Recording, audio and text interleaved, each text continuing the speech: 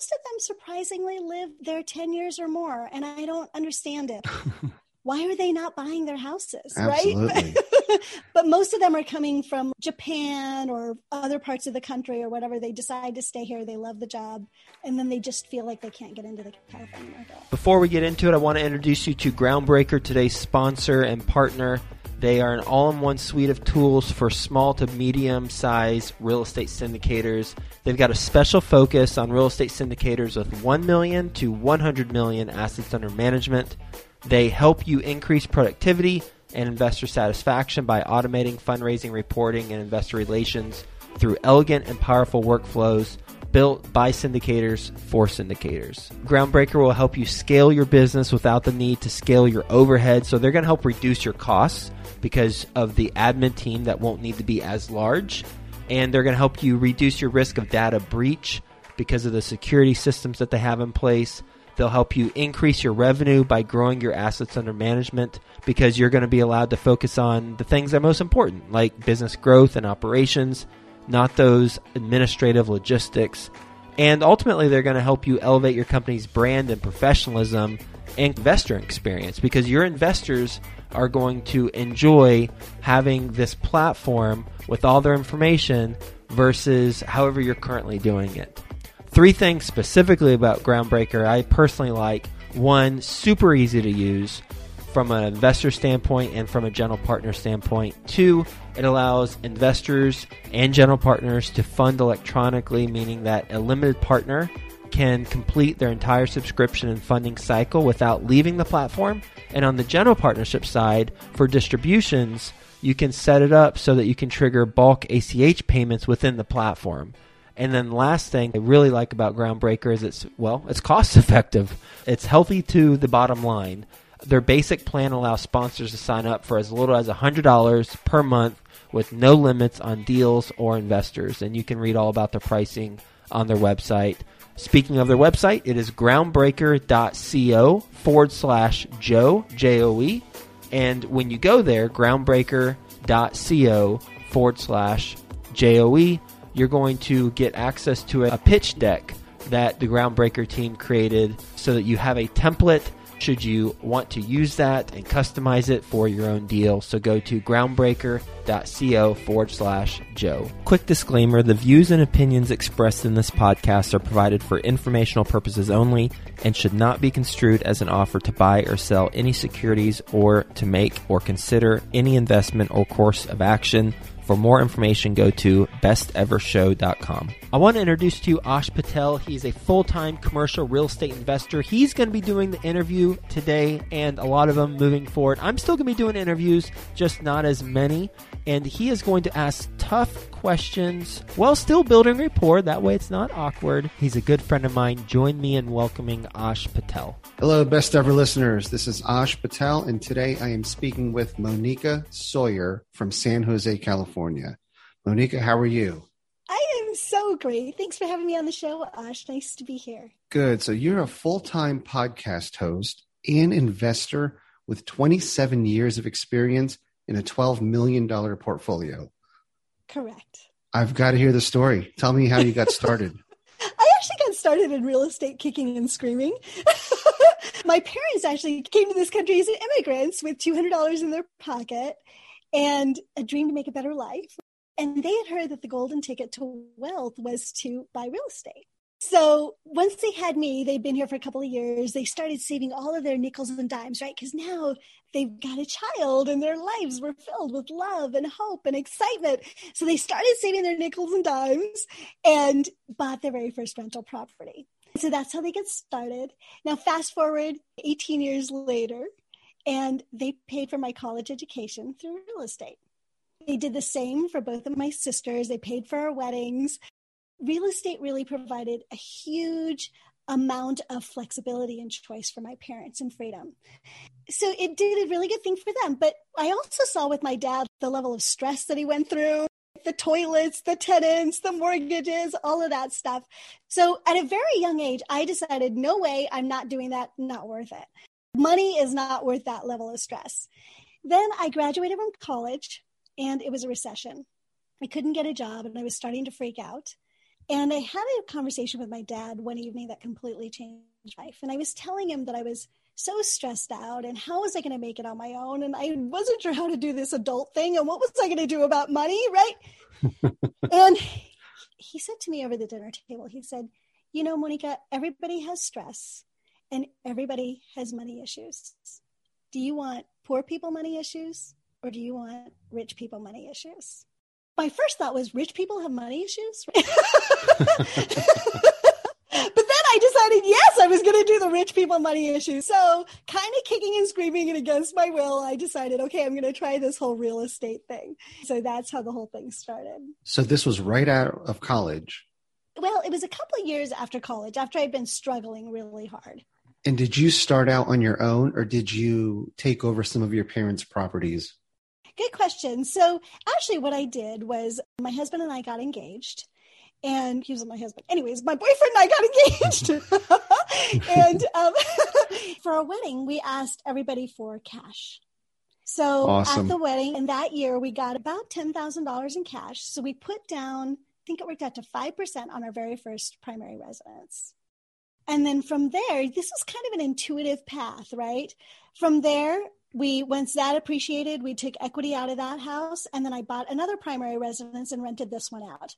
Then I did that again in another 4 years. And then we hit 2008, 2009. Out of that equity line, I was able to now buy 5 houses. I also bought a piece of land. So that's kind of how it all grew. So I just started with gift money. And is your husband in this business with you? No, he's a software programmer. He knows nothing about it. So you dove in, and I'm assuming you caught the real estate bug and at some point fell in love with this. Yes, absolutely. Yes. Yeah. Okay. So what are you doing now? I'm kind of doing the same thing. My whole approach is to keep it as simple and easy and blissful as possible, right? I want it to be just kind of in flow. So I do executive homes. I started with our starter home and then grew it and grew it. So now all the properties that I have are executive homes. And what I love about that is the tenants. I kind of did this the backwards way. I decided who I wanted to do business with, which your tenants are your business partners, right? Right. So I decided I wanted to be in business with people that didn't need me. They just wanted a nice home. So I decided on executives, bought properties that they would want to live in, then just kind of turned it over to them. I do the little bit of training, but they handle everything. I never get the phone calls for the toilets or whatever it is that might go wrong, the termites. I don't get calls because rent isn't going to be on time. Everything just kind of is in flow. So that's what I'm doing now. So executive homes, is that just higher end homes? It's just higher end. And is it short-term renters or longer-term rentals? Longer term. So the smallest amount of time I've had an executive there is 2 years. Most of them surprisingly live there 10 years or more. And I don't understand it. Why are they not buying their houses? Absolutely. Right? But most of them are coming from Japan or other parts of the country or whatever. They decide to stay here. They love the job. And then they just feel like they can't get into the California market. And how often does the individual pay the rent versus their corporation? It's always the individual. Okay. So you don't have any company contracts. It's always just individuals. How do Exactly. you market for that audience? I don't. What happens is, this is a really cool thing. With an executive, they have executive parties, which is why they want to have a nice house, right? Okay. When one of the executives is moving, they start to tell all of their friends that they're going to be moving. The wives have been to the house a lot. Wives make decisions on houses, right? I don't Absolutely. care what anybody says. Yeah. And one person starts thinking about moving and the other wives think about, maybe I could move then. So I haven't actually had to market a property in years. So 27 years and $12 million. What does your portfolio consist of today in addition to the executive homes? Just the executive homes mostly. So I have 6 executive homes. Actually, I have a property in Belize. I've got a couple of properties, small-time properties that I'm carrying notes on. I'm in a couple of syndications. And I'm also doing a construction project, which itself is worth about $5.5 million. Tell me more about that, the construction project. Yeah, that's actually new. So when you talk about the $12 million, that does not include the construction project, just so you know. This is kind of a new thing. But basically, we bought a piece of land that was in a redevelopment area in Los Altos, California, got it for a song because the zoning wasn't right. 9 years later, we figured out the zoning. We just Wow. started construction about 2 months ago. So we're really excited. We just poured concrete last week. Amazing. So did you have to fight the entire 9-year time period? We fought and Whoa. fought. But it's not fighting constantly. Once a month, we'd go to a council meeting. In between, we'd have a couple of conversations with our engineer or our architect or whatever. So it wasn't 9 years of fighting. It took 9 years to kind of get through the whole process. We did not have to rezone, which was great, but the council, because they're trying to figure out exactly what they wanted to do with that area, kept changing their minds. I will admit it was an insanely frustrating experience. And had we known it was going to take us 9 years, we would not have done that. But on the other side of it, I'm really glad we did. My heart is really about making communities better. Awesome. So even with my executive homes, I buy distressed homes in good areas and fix them. So this is another one of those things. We're going to be building executive homes. We're going to be upgrading an area. I love that. Good. Were there any tactics that you used to coerce that city council? I was a woman on the team, and it was really interesting. And for your ladies listening, I really want you to hear this. The council and the planning and engineering, all of these departments are used to dealing with construction workers and contractors and builders who are mostly men, and men have a different way of approaching things. They tend to be a little bit more aggressive. They tend to be a little bit more to the point. They tend to get frustrated when they hear no 10,000 times.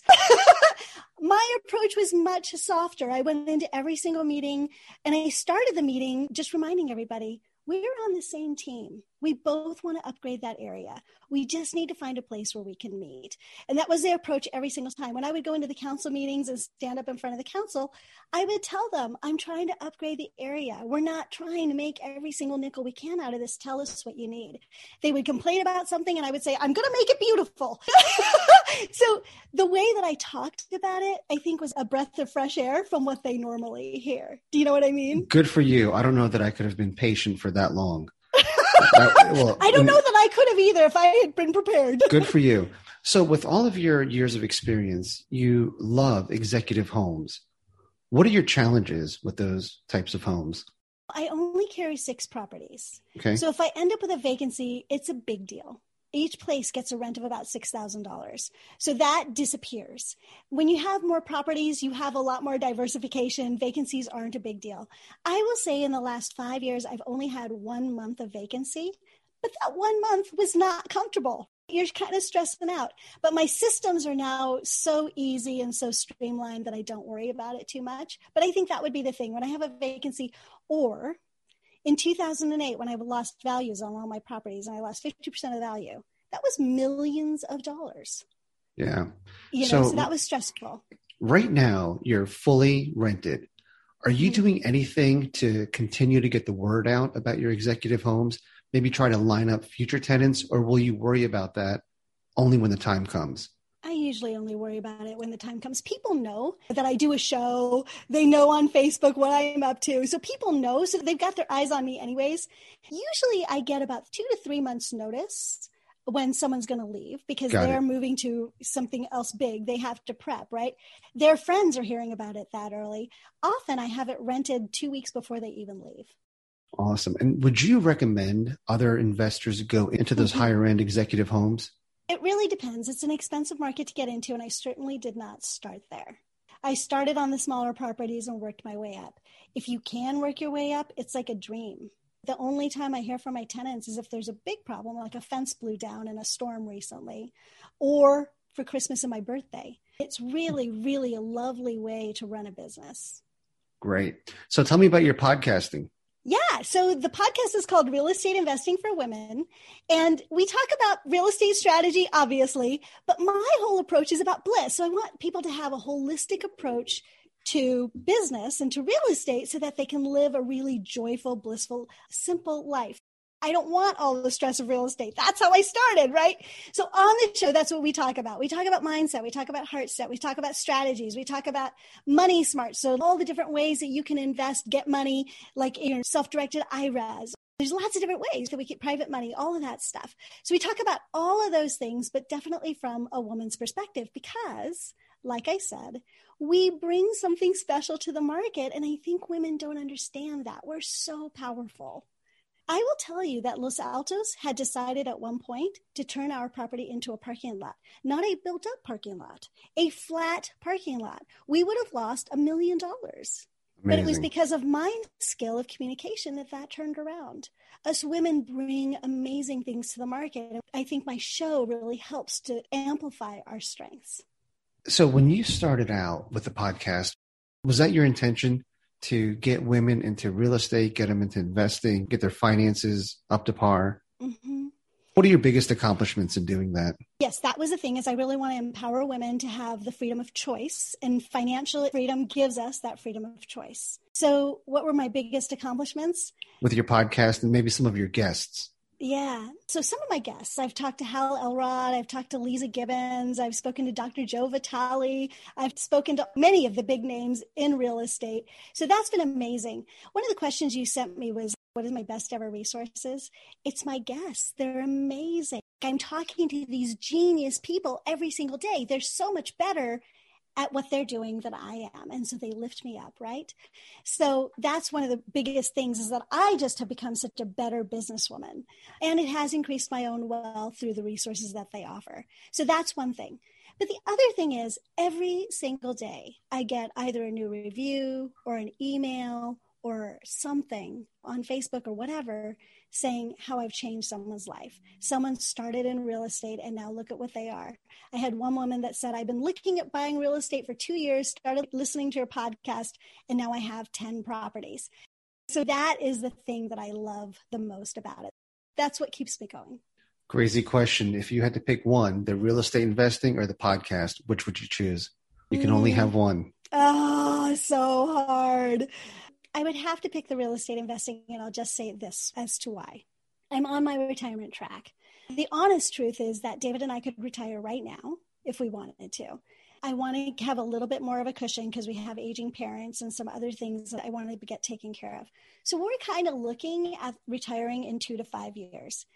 The podcast is a hobby that gives me a lot of meaning, but the real estate is what's going to give us the life that we want once we retire. I can't really walk away from that. Yeah. So are you continuing to look for additional executive homes? Absolutely. I'm actually looking for a couple more executive homes and also one more building project. I've got my eyeballs on a piece of property that I'm in love with. Never fall in love with property, ladies, or anybody. But I'm going to try on this one. And we'll see what happens. But I am looking for another building project. So what is your next executive home? What are you looking for? And how are you going about finding it? So I do the traditional route. This is another thing that I'm sure nobody else says on your show, but I use the MLS and a realtor. And I tell them areas that I'm looking at. We have some really big growth areas in the San Jose area right now. One of our malls is going from sort of mid-tier to high tier. And then we have a Google campus coming in. Now, we don't know what's actually going to happen on the other side of COVID, but we have a big Google campus stated to go in there. So I'm looking in those areas for homes for the kinds of people that would be living around the Google campus or in this sort of higher end area. It's a little bit up and coming. An executive home, is it just so much more expensive than the average home in the area? Or is it one of many homes in a high-end neighborhood? It's usually one of many homes in a high-end neighborhood. I am never the best home in a neighborhood, ever.